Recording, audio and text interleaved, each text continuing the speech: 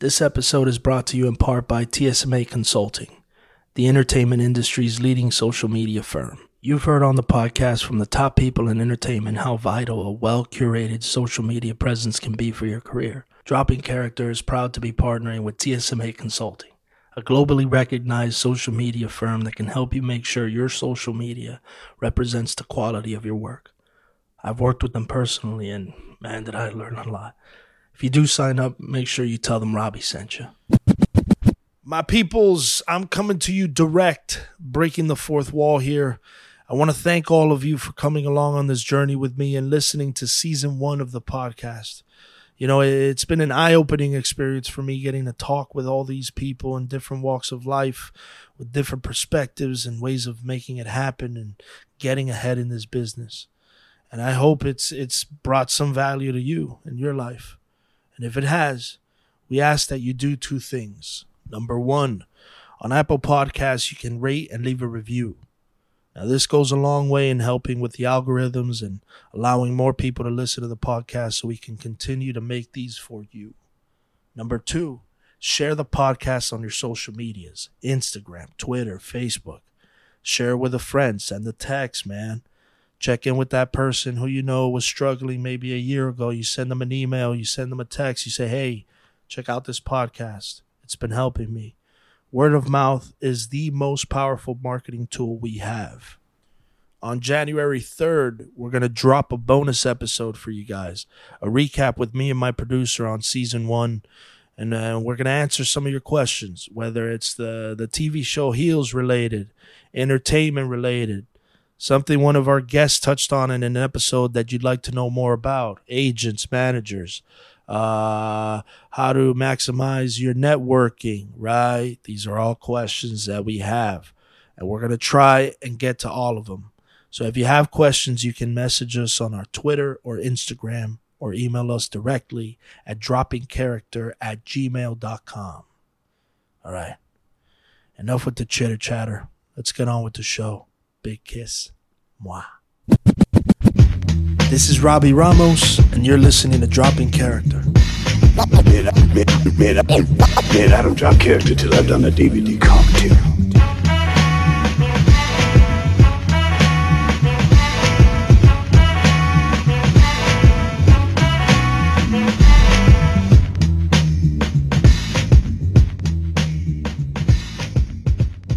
Dude, first of all, I gotta say it's amazing to have the both of you on at this point in your lives, man. It feels like, you know, this might be a culmination of a lot of hard work that you guys have put in. I want to go back to the beginning. When did you guys know you wanted to be filmmakers?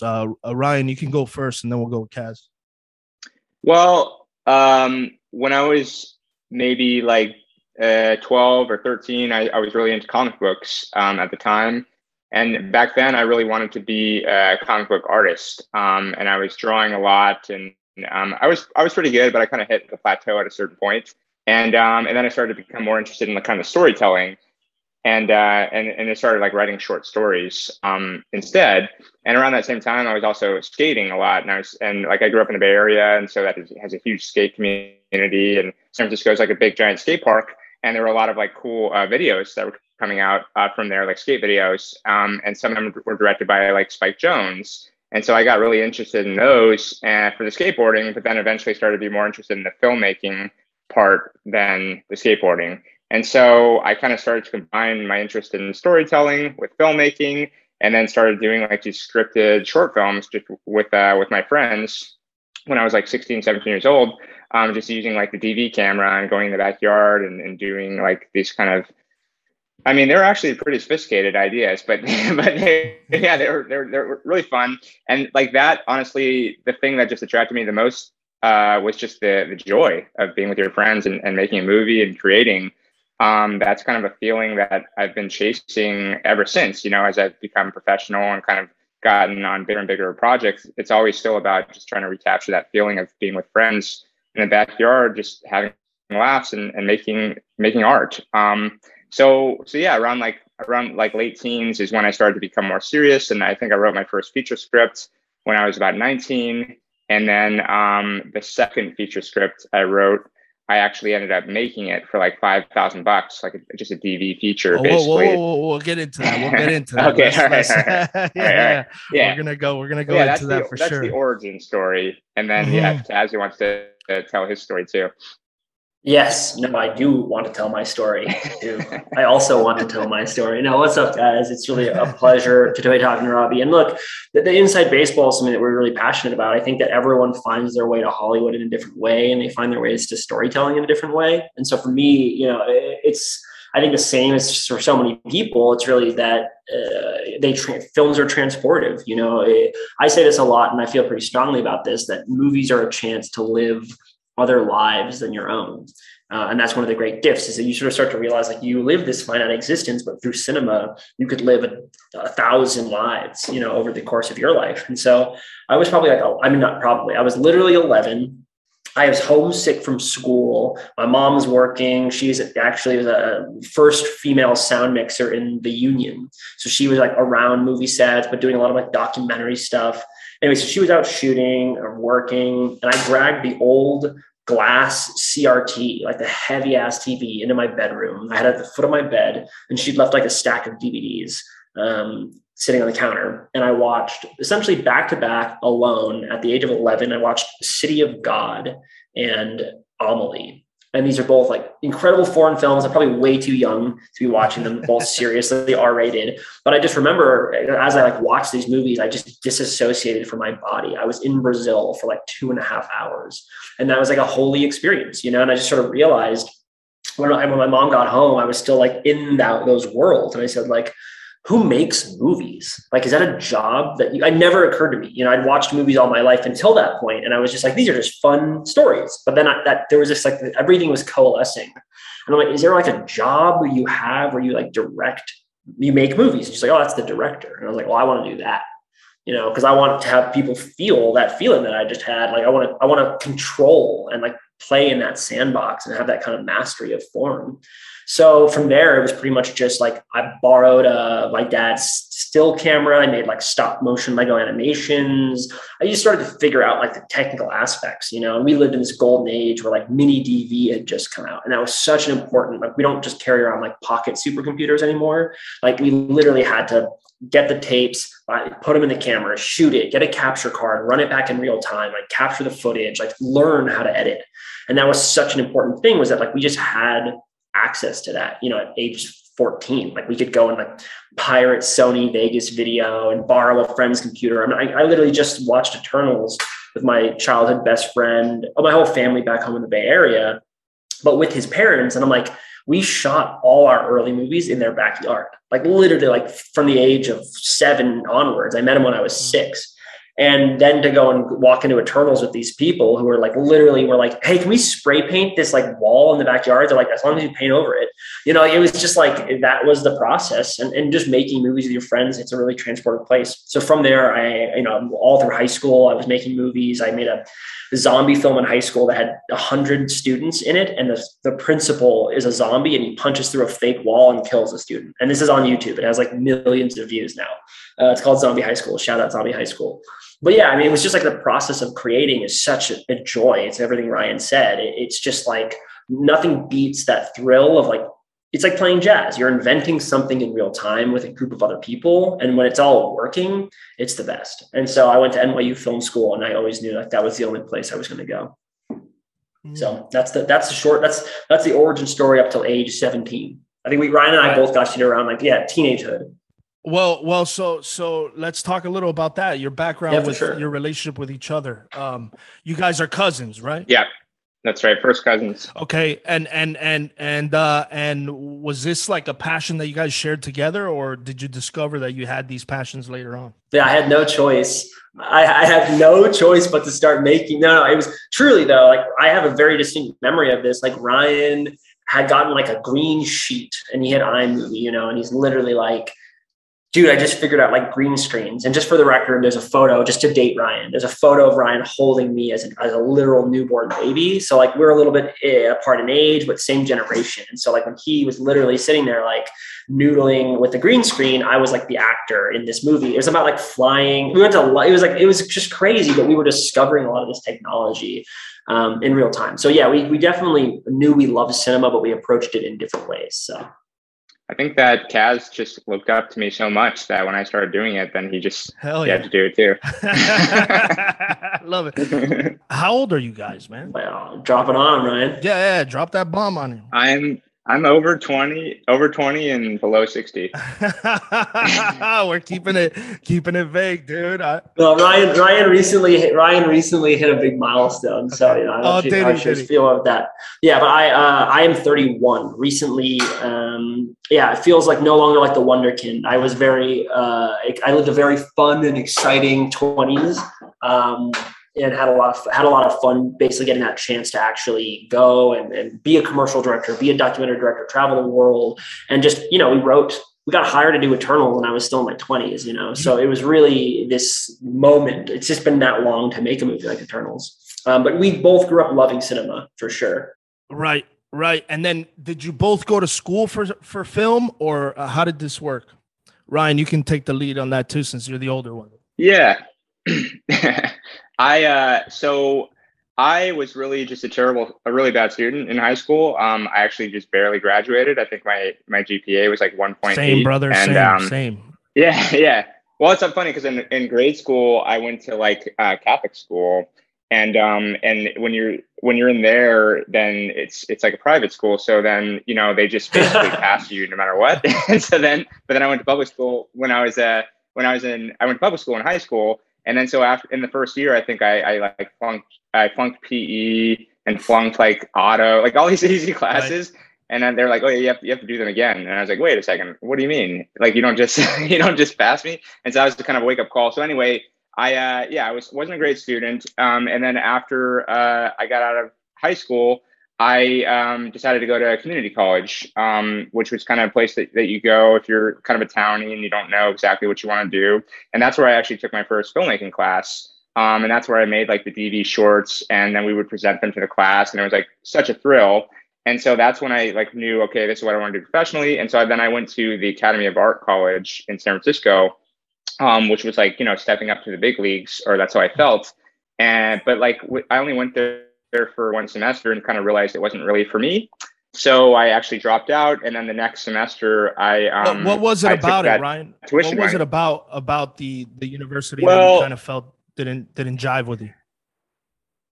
I mean, I think that their program in particular was just really young at the time, and they were still working out a lot of kinks. And for me, I actually it was like a little bit of a roundabout way to get in there. Cause like I went to community college and I was making stuff. And then I actually started kind of working a little bit, and I was like doing freelance editing and like actually getting paid. And I had developed a skill set by the time I went to the school, but by the time I went to film school, but they wanted you to go through all the steps. So like, for example, I got put into like intro to editing, and I'd already been working as a freelance editor. And it kind of like started out being like, this is a computer, this is a keyboard. And it's like, and I kind of begged them to be like, look, this is just not really, I'm not getting a lot out of this. And even the instructor was sort of like, I don't really know what to tell you. I'm not going to be able to really teach you much. But they're like, no, you have to go through the system. It has to be that way. And I just kind of just started to figure out like, it's just, I could just be making stuff and writing stuff and doing stuff rather than just sitting here, like learning something that I already know. And then I met some people that I really clicked with, and we started talking about making a movie like during that first semester. And then so when it came time for the next semester, I was just like, you know what, fuck it. Like, let's go do it. Like, just give it a shot. And so that's what we did. And then I just never really looked back. What was that first? Ryan was so talented. They offered to make him like teach the whole Academy of Art. They were like, we want you to be the dean of the film school. And he like turned it down. Wow. It's crazy. They're like, we want you to be a teenage dean. Prodigy. Yeah. And anyway, so we ended up, we wrote a new show called Team Dean. No. Yeah. That's it. We tell the story in a nutshell. It's like, you know, hey, look, PTA dropped out of NYU after like one semester. You know, this stuff happens after like 1 week. I literally just like right before you guys, I was talking to a class at NYU, and I talked to a lot of students there, which is my alma mater right after film school. And one of the first things I always say to them is like, look, everything about film school, like, at NYU, like everything you need to know about movies, you could Google. Like you could literally Google this stuff and learn it online. That's not what you're going to get out of this experience. What you're going to get out of this experience is these relationships, relationship building, and community building. And that's something I always tell like people when you're like, oh, should I go to film school? Is it essential? Like it worked for me, but not for the same reasons Ryan said. Like I'd been making movies for years, and when I showed up to NYU, it was like I know how to turn a camera on. I know how to 3-point light. Like I know how to do these technical things. But the difference was that what I was able to do was to run with those and to say like there was a runway there where people could recognize like at film school you can like, well, you can skip into a more advanced division, and I just don't think those opportunities were available at the Academy of Art. Right. And NYU, Kaz, with you and NYU, I so just to give you a little background on my thing, I was a New York stage actor for about 10 years there, my whole 20s.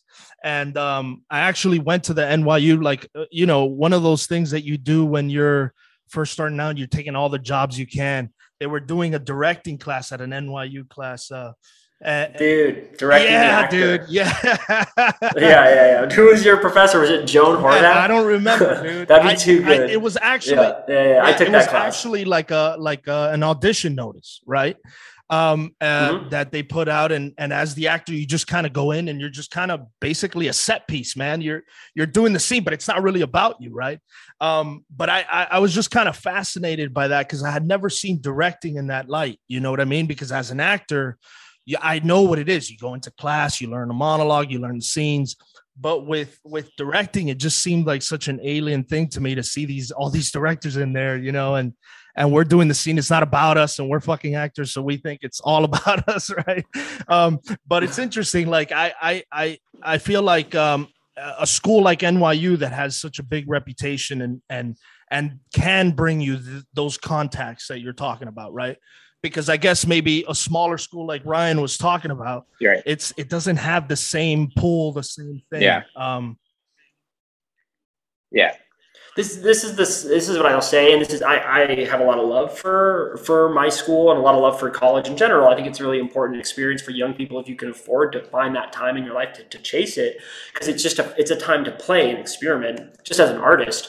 But in particular, what I always say, it's like better schools aren't necessarily like inherently a better experience. What they do is they attract the kind of people who think they belong at these places. Whether that's a fallacy or a self-fulfilling prophecy, I will not say, but that's the problem or the thing. You get a lot of people who think that they belong at this particular place. And so you're meeting other people like that, which is really interesting. And, the first thing I think, Ryan would say is like also the type of students you have at these places, even at NYU, like 90% of those people are not making movies anymore because they were just figuring it out, and I think right away you start to see in Hollywood, in cinema, on a movie set, certain people that you're like, oh, wow, like, I love working with you, or you have some spark. Or even as an actor, when an actor walks into a room in an audition, they just have something that makes you want to watch them. Right away, as soon as we jumped on this call, it was like, oh, this is going to be a fun podcast. Like we knew it right away because you had that thing, and I think that's something that is hard to explain sometimes to people who don't. And then what happens after college, right? Because I'll just speak from my personal experience. You go to school for acting, they don't teach you the business side, right? How to turn your talent into money, right? And so I kind of skimmed a little bit through some of what you guys have done. I know you got into commercials. Was that something that you did directly after to make money to kind of start to pay the bills a little bit? Yeah, I'll get into that. And Ryan, we both found our way around in different ways. The funny little connection is Ryan and I both shot a shitload of weddings. Like Ryan edited wedding videos after when he was young and in his 20s, and I literally, for like almost 2 years, every Saturday I would shoot like a crazy fancy wedding in New York City on my like Canon 5D. I put on my friend's suit and just like hobnobbed with very interesting different people. And I'll say, not only did it like put me through school, like that was a hugely important reason why I was able to stay at NYU, but it was also just like a great education in making friends with large groups of strangers again and again and again. It was like charisma school. Like you literally had to walk in and be like, okay, here's 10 groomsmen. I have to now like get them to like me because I have to hang out with them for the next 12 hours and shoot them. So it was a really fascinating thing. I don't know if I would do it again, but I definitely recommend that kind of an industry. You know, that was my waitress job, you know, where I was grinding and just like waking up and doing this thing that allowed me, like you said, to do my art on the weekdays. And that was hugely important. Dude, I shot bar mitzvahs. I gaffed bowling commercials for $50 a day. Like I've done everything you could do on a movie set, from PA to sound mixer, you know, and that was a great education in and of itself, because it's all about, you know, the vision and not having this ego saying, well, I'm the director, so I don't move these chairs, you know. Although once you get into the union, you'll get in trouble for moving the chairs. But yeah, commercials for sure. They're a gift, you know, if you can find yourself in that industry.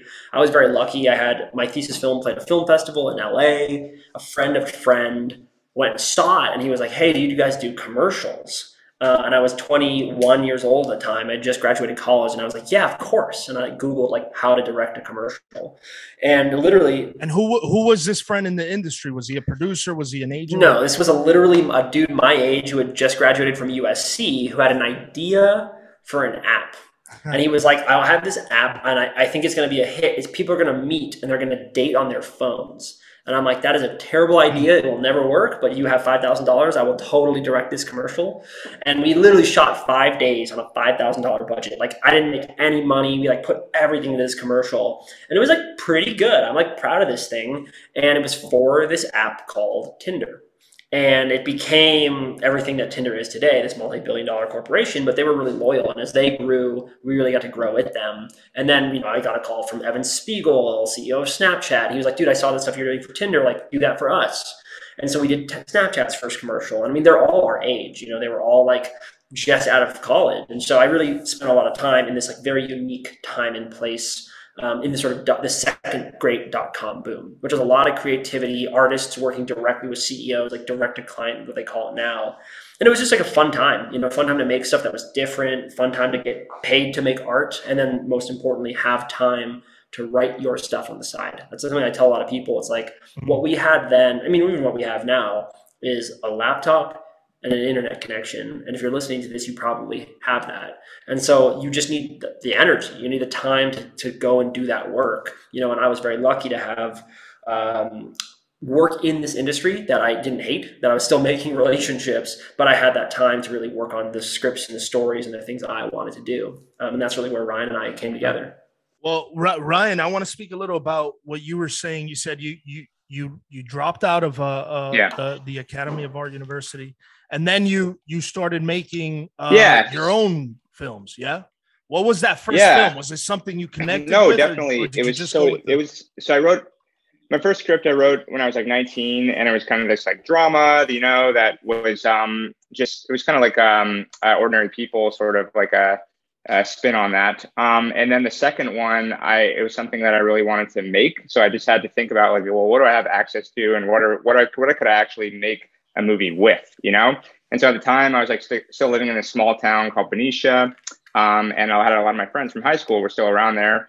And I had these two friends that were basically like these kind of like small time pot dealers. And one of them lived in a trailer behind his parents' house. And I would just go over there and like hang out in the trailer while they were like bagging up their weed and like getting all ready. And they just had like this whole like kind of like shtick, you know, and like they had a lot of banter, and it was like kind of funny. But they also knew they had like a lot of, you know, challenges in their life. Like he didn't want to live in a trailer behind his parents' house, but it's just where he was at in his life. And so anyway, so I was like, this is like kind of an interesting story. And like I've got this set that's a trailer, and there's a house there. And then I started to think about other people who have apartments and blah, blah, blah. And basically I just wrote this kind of story that was sort of based on their relationship. But then the premise of the movie is like, it's two friends, best friends, who are small time pot dealers. And then at the beginning, one of their girlfriends gets pregnant, and then it threatens to upend their whole friendship and their whole business. And they're just kind of navigating that in their early 20s. And so I made this movie for like $5,000, and this is around the time of like Dogma 95, when I was like really big, like all the Danish filmmakers doing all these like crazy DVD movies. And so we shot like a Dogma 95 movie, which basically means like all natural light and 100% handheld. and it became like an improv movie. Like there was a script, but it was very much kind of like how Larry David does it. Like there's a script, but we just kind of ripped off the script and improv and just and so I just ended up acquiring about 300 hours of footage for this 90-minute movie, and then just put it together, and I spent whatever it was, 6 months editing that movie. And and the filmmaking process was incredibly educational and fun, but the editing process was probably really where I started to learn storytelling, because having to take all that stuff and distill it down and try to figure out how to shape the movie, and then also realizing how much you can influence it by making little adjustments here and there. That was a big eye opener, I guess. And so I made that movie. And it came out pretty good, but it was just a $5,000 feature. So there's only so much that you're going to do with that. But I started to get work after that as an editor. And like Kaz said, I was editing wedding videos for many, many years. But at the same time, I was writing a bunch of stuff. And I was thinking about how am I going to make movies for a living? And the model that I really looked at is the independent filmmaker, and people like Jim Jarmusch and everyone who was doing it with essentially just having financiers who were putting up the capital. So then that became my kind of goal of I need to find my financiers, my guys who are going to guys or girls who are going to pay for my movies. And around that same time, I was playing a lot of poker and just hanging out in casinos, and just was really involved in the poker scene, because poker was really big at the time. And through that, I discovered the online poker community. And I found all these kids who were 19, 20 years old, and they were making $1 million a month playing online poker. And I was like, wow, this is the greatest untapped resource of independent film financing, and so I just decided I'm going to infiltrate this online community. I'm going to become friends with them. And then they're going to pay for all my movies. And that became my goal. And so over the course of a year or so, I just was meeting a lot of these guys online, and then eventually started meeting them in person, and developed some really good friendships with some very successful high stakes pros. And then that ultimately led to a group of poker pros putting together a budget for me to make a feature length documentary about online poker.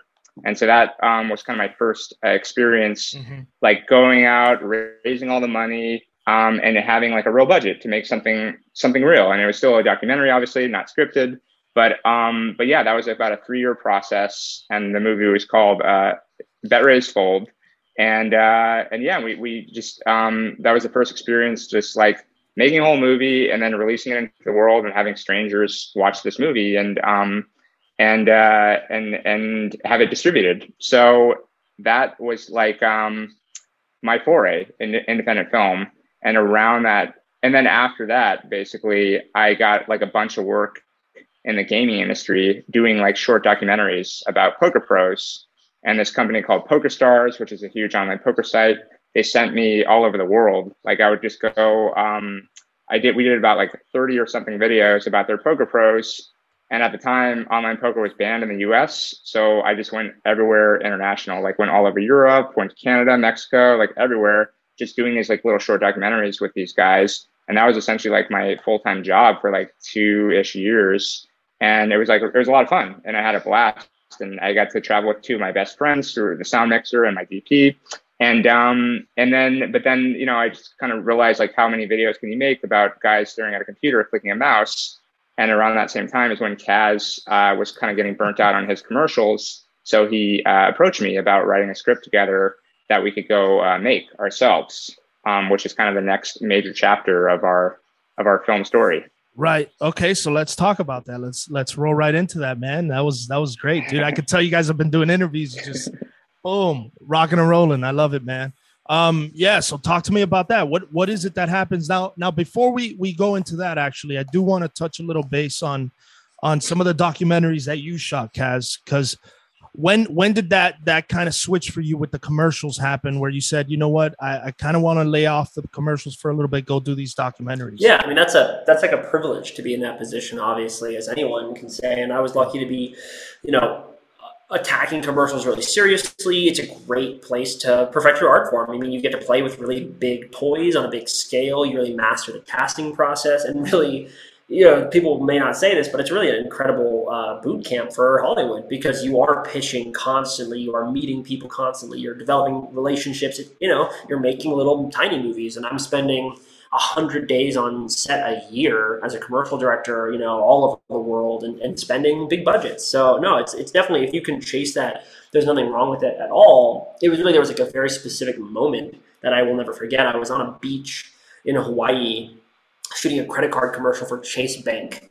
And I remember we had it's a union job. It was crazy big. We have dolly track on a beach, which if you've ever shot on a beach, that's the hardest and most expensive thing you can do, because sand cannot get in. It's just a whole nightmare. So I remember sitting there waiting for them to get the sand off the track and being like, this is strange. I found myself in a strange place. And this is also in 2015 at the height of the refugee crisis. So this is literally children are washing up on shore dead in Greece. And I'm sitting on a beach in Hawaii, shooting close-ups of a credit card. And that's just not why I got into stories. It's never why I wanted to tell stories. And I remember thinking that, and when we wrapped that commercial, I basically got the cinematographer, the producer, the editor, people who I knew had just gotten paid on this commercial, and who I actually went to NYU Film School with. And I basically said, let's go to Greece for a month and let's go make a story that matters, tell a story that really matters about the world. And my personal mission was just, I've been reading these headlines of this cataclysmic event that was happening, is still happening 6 years later. And I wanted to know about the people, involved. This is not just a headline mass of bodies moving west. This is a mother and a father and a sister and people who are basically trying to live a better life. And I wanted to know why they had chosen to take these journeys. And so we went to Greece. We went to Leros and Lesbos and Athens, and basically told this story. And we made this film. There was no client. There was no agency paying for this. It was just artists in Greece. And the film was called Refuge. And it's a 20-minute documentary. It's available online. And that was really a film that changed my life, because, like I said, no one had asked us to make this, And what I really realized is you don't need permission to make a difference. You can really go and get that camera and you can tell a story, and you can try to make the world a little bit better with your storytelling. And I think that's the responsibility of all artists in some way. And so that film ended up playing South by Southwest and winning Santa Barbara, and just playing dozens of film festivals worldwide. But more importantly, it's still being used in educational curriculums in schools and universities all over the world to sort of teach this moment in history, which to me is the greatest gift that I could have given, and legacy. But for my career, what really happened was UNICEF found, and I saw the film. So the PR team from UNICEF, or the marketing team, they loved it. They reached out and they said, hey, we'd love to do some of this kind of storytelling for our initiatives. Would you be interested in telling stories about, children, saving children's lives? And I'm like, absolutely, I would be honored, And so that sort of embarked on this journey of making a series of documentaries for UNICEF's initiatives in the Central American Northern Triangle and Tapachula in Mexico about asylum seekers. We also went to Jamaica and made a film about essentially violence against women and gang violence. They are a series of paired films. And that is where our strange Hollywood story connects. I was on the island of Jamaica. We had just wrapped these 2 short documentaries that were basically about as dark a subject as you could go. And the producer was this incredible, young woman from Los Angeles, and she had a great time on this project and basically said, hey, look, I'd really love to introduce you to my sister's fiance. He works in the film industry. And it really was that tenuous of a specific Hollywood connection. And I kind of rolled my eyes, and I assumed that he probably shot weddings like we did. But I said, yeah, sure, totally connect us. And I ended up getting on an email chain with him, found out he was pretty young, and then we ended up getting on the phone and just hitting it off right away. And he said, sort of what are you working on? So I sent him 2 scripts, one of which was that script Ryan and I wrote together. And I think there's a saying, Ryan, get in here with me on this one. It's luck is opportunity meets preparation. That's really what I felt like in this situation, where it's we had done the work, we'd written this script, and we were really proud of this script. And so when I found myself in this strange, hi, I'm a manager in Hollywood. And I'm I don't even know what that means. I don't know what a manager does. We didn't have agents. We didn't have managers. We didn't have an uncle that we could call to pick up the phone and get us that Hollywood meeting. We didn't have those relationships. And so anyway, we sent him the scripts, and I didn't hear anything for 2 weeks. And I was screw this guy. Like, I don't like you anyway. I didn't want that. I didn't want to go to Hollywood anyway. And then I get a phone call on like a random blocked number because he was calling from the office. And it was Sam Warren, who became our manager. And he was like, dude, I loved your scripts. Like, when can you be in Los Angeles? And 2 weeks later, I had a project out there for a shooting commercial. We had lunch. And then just like everything just started happening after that. This is December. And we basically went and loaded that script into a shotgun over the holidays, and they just sent it to like every executive and blasted it out all over Hollywood. And we ended up having about like 75 meetings over the course of 6 weeks, just like back to back to back, just meeting producers and actors and directors. And it was like such a wonderful time. This is pre-COVID. You could actually like go. We remember driving on the Paramount lot for the first time and just being like, wow, the water tower. Like, it's just such a great, there was a lot of Hollywood magic, in that time period. And I can say like we didn't have any connections. I'm not from Los Angeles. We didn't know anybody. And so we really got this incredible sort of welcome to town. And in that time period, one of those many meetings was with Nate Moore over at Marvel Studios. And he's just, right away, we just hit it off. He's just a really smart guy, one of the smartest producers we've ever met. But most importantly, like, he was just really passionate about telling stories. You could tell it was his whole life. And so he was working on a little movie at the time called Black Panther. We had never even heard of it. Like, we didn't know what it was going to be. Nobody did. And and then we just, we ended up selling the spec script to Netflix and winning the Blacklist with Ruin. And it was just this incredible sort of year-long rodeo that sort of culminated in sitting down again with Nate and Kevin over at Marvel Studios. That's the next. Man, so many things I have so many questions running through my head there because we breezed by Let's do it. But there's so many moments in there. I want to go back real quick to that moment where you decide to write this script with your cousin Ryan. So you essentially call Ryan, is this correct? And you ask him to join you on the script. Is this an idea that you already had, or did you think, I'm going to come up with an idea with Ryan and we're going to collab on this? Yeah, I mean, Ryan and I had this unofficial collaboration like our whole lives. He'd been sending me script. I'd read his scripts. I'd read chapters of his book, although he thinks he didn't, but I'm pretty sure I have. And I just read, and I'd also been sending him my own screenplays and my outlines and sort of just like getting notes from him because he was just the best writer I knew that I also happened to be related to.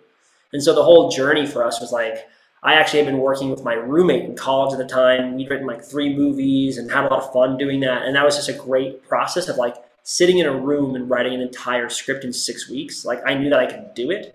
And I knew that if I sat down and we literally would just like disappear. We would like unplug from life and write movies. And we literally wrote 2 movies in 3 months. And it was just insane. So I knew that you could do it. And those scripts I have a lot of love for those. And they were an incredible education, writing. Just that's what I always say, like, I've been using a toilet my whole life, but I don't know how to plumb a whole house. And a lot of people have been watching movies their whole lives, and they just assume naturally, like, I can write a movie from scratch. Like, in my first movie I write will be great.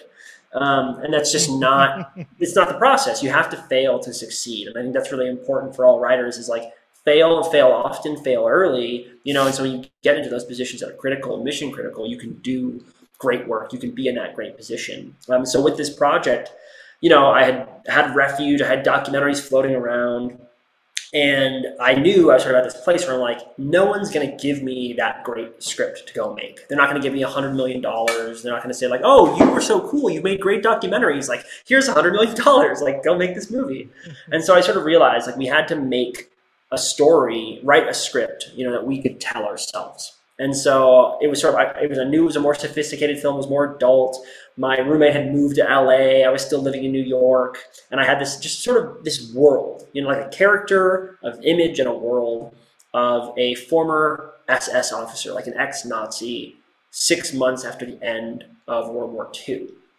And it was just that was the conflict. I had never seen a character in that space, in that way, in that time period. Ryan and I are both half French. Our dads are French, and so our grandparents came to America from France during World War II. Like, we're Americans because of the war, and so we have a lot of connection to that time period. Ryan's dad would take us to like literally Omaha Beach on family vacations. Like go to World War II like battle sites and stuff. And to this day, he's still a huge buff, on World War II history, as am I and Ryan. And it was just a time period we knew we had never seen before, and so the film itself, Ruin, for context, it's available online. You go on Google Ruin Blacklist script, you could go read it. But it was essentially, we wanted to tell a story for like $100 million. You could shoot with 2 actors in the woods. That's where it began. And so we set out to tell that story. And it's about a former SS officer, like an ex-Nazi, who's determined to atone for his crimes during the war by hunting down and killing all the members of his old death squad. And along the way, he meets the survivor of one of his camps. And she's the only one who knows where his commanding officer is hiding. And he has no choice but to take her along on this like blood-soaked journey of revenge. And so it's like literally like an SS officer and a Jewish survivor on a motorcycle driving through the ruins of Germany after the end of the war. It's like a Western. It's a revenge story. It's very dark. It's very adult. It sounds badass. It is. And that's the thing. It's this incredible mix of really Ryan as an author and me as an author. It's like I really come at things from like world and like stakes, bigger stakes, world mythology and rules. And Ryan really comes at it as an internal conflict writer, the character journey, the themes, and sort of we meet somewhere in the middle where you have these like clearly genre concepts where the movie is very clear, but they're wrapped around, I think, a very human and soulful, at least I like to think so, heart, of what the movie's about. And so that is really that first script. And I had shot in the Czech Republic. I knew they had the costumes. You could shoot it in the forest. And if you read that draft, it's under 90 pages. It's like 88 pages long. It has mostly 2 actors, and most of the scenes are in the woods with a few sequences, where there's action and a little bit of like scale and scope. And so that was really the dance. And we wrote it with no agents and no managers. And how do you guys technically write this thing together as a duo? Because, I mean, are you writing a scene and then Ryan, you're coming in and kind of rewriting, or are you writing it together in the room at the same time? Ryan, can you take that one? Yeah. We so with Ruin, we just went to this cabin in the woods in Northern California, and we basically just unplugged from everything for about 10 days. And, we got all this groceries and just loaded up. And then it was just us in a room together for these 10 days. And we did nothing except write, eat, and then watch movies that were in the same kind of spirit of what we were writing. And that was just like, it was like, rinse, slather, repeat, or whatever, every day, the same thing. And so the actual writing process would be, yes, us in a room. And there's this really great writing software called Writer Duets, which is basically like Google Docs for screenwriting, where we could both be in the same room on separate computers and writing in real time. And you can see what the other person is writing as they're writing it. And so, yeah, generally we would card the whole movie out. And so we'd have cards up on, on the wall. And then we would be attacking separate scenes, like saying, like, I'm going to take that scene and you take that scene. And then we just kind of work for an hour. And then he reads my scene and I read his scene and we talk about it and then make adjustments. And when we wrote Ruin, it was just like so fluid that we were just all, we were just all writing on every scene all together in the end. And it's hard to even say like who wrote what and how it actually came out, because it was a real kind of mind meld on that one. Where just like, we disappeared basically into the story. And then, just like I said before about like how everything is now chasing the feeling of making those movies with my friends in the backyard. Like now every script is kind of like chasing the feeling of writing Ruin, of just trying to get back into that mind meld that we found. That's just really kind of magical creative place. Yeah, that's beautiful, dude. And damn, man, I wish I had more time with, and since we're doing a duet here, it's tough, dude. But I there's so many things that I want to get into, man, because it's so interesting to me. Kind of, the creative process as it is very tough, dude. And getting a collaborator like you guys have is such a beautiful thing, man. And then the fact that your family is like insane to me. But what ends up happening? So you guys make the Blacklist. Now you have Kaz, like you said, 75 meetings in what was it, 6 weeks or 3 weeks, whatever it was, is insane. Yeah. What headspace are you guys in at this point? Because I mean, you wrote this little thing in the cabin in the woods, and then now you're. I could add to that too a little bit, because one thing that I don't talk about that much, but right before Ruin, like towards the end of 2016, that's when it was, right? The end of 2016, because Ruin went out in 2017, because we won the Blacklist in 2017. So it was the end of 2016. And it was sort of like, you know, just holistically speaking, it was a little bit of a dark time for the Empire, you know, with the election and such. And for me personally, I was in like a really rough place where I was hitting a lot of walls with filmmaking, and I just had my first child. Actually, our daughter was just born in 2015, and so I was at a place in my life where I was just like, man, I don't even know if I can even do this anymore. Like, it's just not really working out, and now I have a kid to take care of, and it was really just like reaching a point of sort of breaking point, you know. And then because we had written Ruin earlier, and it was like kind of just sitting around for a little while we were just thinking about what to do with it, and then it found Sam through total happenstance. So when he kind of came online and basically ignited that fire for us at the beginning of 2017, I was in a place where I just thought like I was going to have to like quit filmmaking, you know. So it really was a totally like life-changing event. And I remember talking to people like the year before and being like, man, if I don't start getting some like attention from this town, you know, because LA is it's a hard place to be if you're working in film and you're not getting anywhere, because it's just like it's around you everywhere, and you have friends who are just like, oh, I just had a meeting with so and so, and I got this pitch sold, and blah blah blah, and it makes it just harder to be around that. And so I was like really in this place like, man, I need, if I don't get some attention from this town, like I'm just gonna have to, I don't know, we're gonna move to Wyoming or something.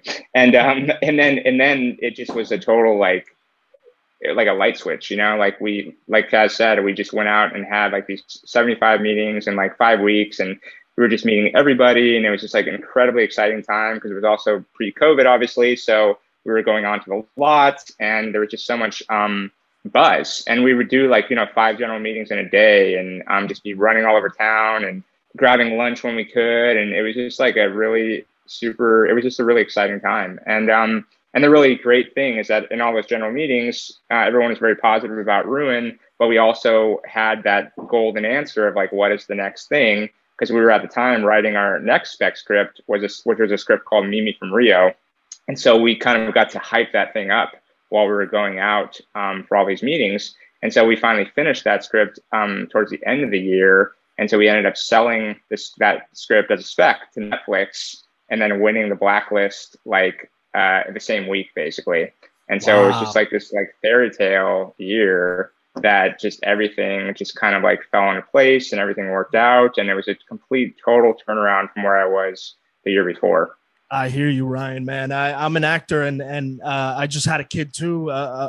She's 9 months now. Oh, congratulations. And dude, and I had like kind of my little big break on TV, yep. Like 4 months after I found out she was going to be born. So dude, you know, I totally connect with what you're saying, man, of just that desperation sometimes in our business of like, I gotta make it. And then, you know, but what about the life side, right? And if you want to have a family and you want to do those things, it's just incredibly tough, dude. But it's beautiful to hear, you know, that there's these success stories within that kind of chaos of what this career can be. So tell me about how Marvel comes into the picture. Is that shortly after that, or how does that work? Yeah, I mean, we had that sit down. You know, you sat down with him and you make that relationship. And I would just say to like people listening, it's like Hollywood is like a small group of people talking about movies. You know, the same way you made movies with your friends, or movies in college, or movies in whatever high school. Like it's like that, just on a slightly bigger scale. But like deep down, it really is just people sitting around in rooms. I mean, talking about movies. And that's one of the beautiful things about it. So we had already sat down and had that relationship. About 6-7 months later, we get the call, and it was Nate, and he's like, hey, we have a project I'd love to talk to you about, you know, if you're interested. And we went in, and he had this 700-page PDF document that was every mention of the Eternals ever in a comic book in all time. And we had a great conversation about what it could be, what it shouldn't be, what we were interested in, why we loved the material. And he gave us this document and said, hey, come back in a month and pitch us a movie. And that's basically what we did. We went to Ryan's office where he is right now, just picked, you know, there's 100 Eternals. We picked 10 of them. And we sort of broke down the story. Like, what is the story about? What is the theme, the through line? Like, where are we going to go? You know, what's the structure. How is this movie going to work, basically? And we went back and sat down in a room and basically pitched Kevin and Lou, the co-presidents of Marvel Studios, and just told them a movie for like 90 minutes straight. Like, just this happens, and then this happens, and then Icarus comes down, and Cersei changes this bus into flowers, and all this crazy shit, you know? Yeah. And then they all sat there kind of poker-faced, and they thanked us for our time, and then we left. And we were just like, man, like, I have no idea, like, what happened. I don't know what to expect. We don't know, you know, are we fired? Are they ever going to talk to us again? Did we do it? Are we winning? You know, and then about a week later, we got a call from our team, and they're like, you guys are writing a Marvel movie. Oh, my God, man. And yeah, great. It was definitely a great week. Yeah, it was for sure a life-changing moment. I think we appreciated that at the time and have ever since. You know, we're very grateful for the opportunity, but we're also very grateful for like this particular opportunity. I mean, I think Eternals is a very special film. It's very, very different. It's very out there. It's very weird. It's very unique, you know, and I think in this day and age to make like a hard sci-fi, you know, no spoilers, but like a movie with space gods and immortality, takes place over 7,000 years. There's tiny gods inside of planets. I mean, there's no movie you can watch to reference that. Right. You know, you're like, oh, how did the other like 7,000-year-old space god epic love story do it? You're like, that doesn't exist. We were making it up. I mean, there's nothing like it. So we really tried to do justice to like the true gonzo craziness of Jack Kirby's like original worlds. We really wanted to, you know, give him the ultimate homage. I mean, he's so responsible for so much of the stuff in the MCU that audiences love, and this is sort of our love letter to him in many ways and his creations. And we just wanted to do something really special and different, and we have a lot of ourselves in the film. I minored in classics and archaeology in college, so like studying the ancient world, studying the old gods, you know, working in an archaeological dig in Egypt. All those things found their way into Eternals in so many ways. So yeah, it was for sure. It's a journey. You know, you write dozens of drafts over years, and then, you know, then it becomes a movie, and you kind of give it to the world, and then audiences they do their thing with it. Right. How were you guys before the film came out? I mean, that to me just sounds like the most nerve-wracking thing ever. I mean, because one thing is you make a movie that is going to be at a film festival, and, you know, some people might see it, but another thing completely, dude, is making a Marvel movie where millions and millions of people are going to see it. So how do you deal with that, man, as creatives, dude? Because you got to have an armor up a little bit, right? I mean, you can't just be. So tell me a little about that. Yeah, I mean, I say that I had a little bit of, I mean, well, okay, nobody has real preparation for that until you go through it. But when I did make the Bet Raise Full, the online poker documentary, that movie was just like incredibly well known and incredibly popular within the community. So I was like in this little bubble, obviously that's much smaller than the world, but the movie was really, really widely watched and heavily criticized and heavily discussed in that world. So I kind of already had experience of like basically the online army sort of coming after you. But then in terms of like preparing for this release, you know, like when we were writing it, I didn't really think about that very much at all, quite frankly, because like that's something that Marvel is really good at, is sort of insulating you from the giant machinery and all the kind of like the external pressure, basically, and just helping you just focus completely on the story itself. So throughout the process of writing, we were just really just thinking about like, how do we make this story better, and just thinking a bit about it as a script. And then, you know, and then they went off to shoot it, and then there was the pandemic. So it was like about 2 years basically later when they finally started having like edits that they could show, and when the release date was secured. So we had a long time to kind of like come to some sort of peace, I guess, with the scope of it all. But yeah, since it's come out, it's just been really exciting. You know, it's been really amazing to basically make a movie that connects with that many people, and to have, you know, so many people come out of the woodwork from our past and just say that they love the movie and they saw the movie. That's been really, really incredible. And also just being a part of the culture in the way that Star Wars was a part of the culture for me when I was a kid. You know, that's just a really exciting kind of full circle thing that speaks to just sort of like the circle of film, I guess we'll say. I don't, you know, maybe that's not a perfect analogy, but yeah, it's a kind of it's really exciting. And now having kids, my daughter hasn't seen the movie yet, but I know that, in a few years, because like it'll be a long time before she could ever see a movie like Ruin. But now to have made a movie that is more accessible to my kids and that they can connect with at an earlier age, that's also really exciting to me as a creator. Yeah, that's beautiful, man. That is beautiful. I think I got to get you guys out of here, but I have one final question, man. So, we're going to have a lot of people who are listening who might have, a documentary that they want to shoot or a film or something like that. I would like it's a bit of a technical question, but what camera, all right, what kind of gear would you recommend to somebody who's really kind of guerrilla style trying to shoot something? Are there non-negotiables of something like, no, we need this for sure? And being guys that did these kind of documentaries, I would like to hear some of that. I am happy to get granular. I used to run a commercial production company, so like I used to own a lot of gear, and once upon a time I loved gear. And I'm going to say something that people are going to hate, and I'm just going to lean into it because I think it's pretty true. Like in 2021, I fundamentally believe if you have an iPhone, like you're good. Like the apps, the tool, it sounds crazy. Like I've owned so many cameras. I used to own a Red. I sold that. Like I've been everywhere. But like genuinely, like you're competing with TikTok now. Like Netflix is in direct competition with TikTok for people's attention. So it's not about how well something looks. It's about how good the storytelling is. Like that's the tool. That's what you need to hone as an artist. And that's something that people will always pay you for. It's the most valuable thing. If you get into the gear game and you start, buying and flipping Sonys into Reds and all that stuff, like you get into a trap because you're paying off these tools. An iPad looks great. You can edit on there. You can do effects on there. I mean, if I'm going to be really granular, there's a camera that I personally own that I think I've had it for 7 years. I love it. You can shoot a documentary on it. You can take nice pictures.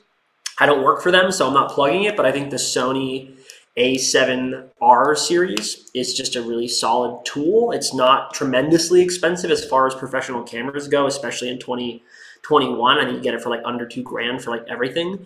And that's a camera I've literally had for 7 years, and I've used it for everything from documentaries in the Kingdom of Bhutan with WWF to like taking pictures of my dad, and my cat. So it's a useful tool. It's not crazy expensive. You could shoot something that looks beautiful on it. But I swear, no jokes aside, like an iPhone in 2021, it's a very powerful tool. And you could shoot in a killer documentary on it, and like go to your, like, it's the story that you got to find that's special. You want to make a documentary, take your iPhone and a light and a microphone and then go and do something new, something you haven't seen before, and do something that matters. It doesn't matter how beautiful it is if it's a really powerful and compelling tale. Yeah. Ryan, do you have anything to add to that?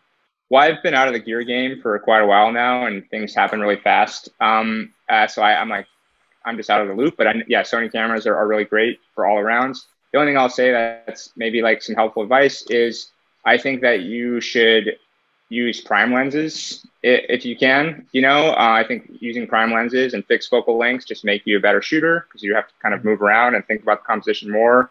And with a zoom lens, you just it makes you a little bit lazy where you can just kind of punch in and stuff like that. So whatever camera system you use, try to get yourself maybe like a wide angle and a tele prime and have that be your setup. And I think that it'll just force you to find more interesting compositions. Awesome, man. Guys, it's been a pleasure, chatting with you and getting to know you guys a little bit here. I'm so happy for you, man, for the both of you. This business isn't easy, man. And to see, good people like yourselves making it and making it in a big way is really beautiful to see, man. And it's inspiring. So thank you guys for coming on. Thanks, Robbie. Dude, we feel the same way. And also, congratulations. We're big fans of Heels, and we love Mike Waldron. We got a lot of love for him. So glad to hear you guys got season 2, and we're pumped to see it. Hell yeah, man. Let's do it. Thanks, guys. Yeah. Thank you. Peace, Robbie. Peace. Have a great day, man. Talk soon. Later.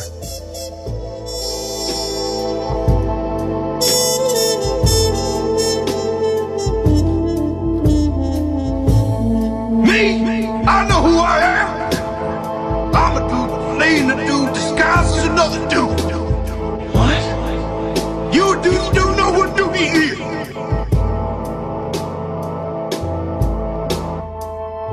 This episode was brought to you in part by TSMA Consulting, the entertainment industry's leading social media firm. If you sign up for any of their management packages at tsmaconsulting.com, make sure to tell them Robbie sent you for an exclusive 15% off the first month. Thank me later.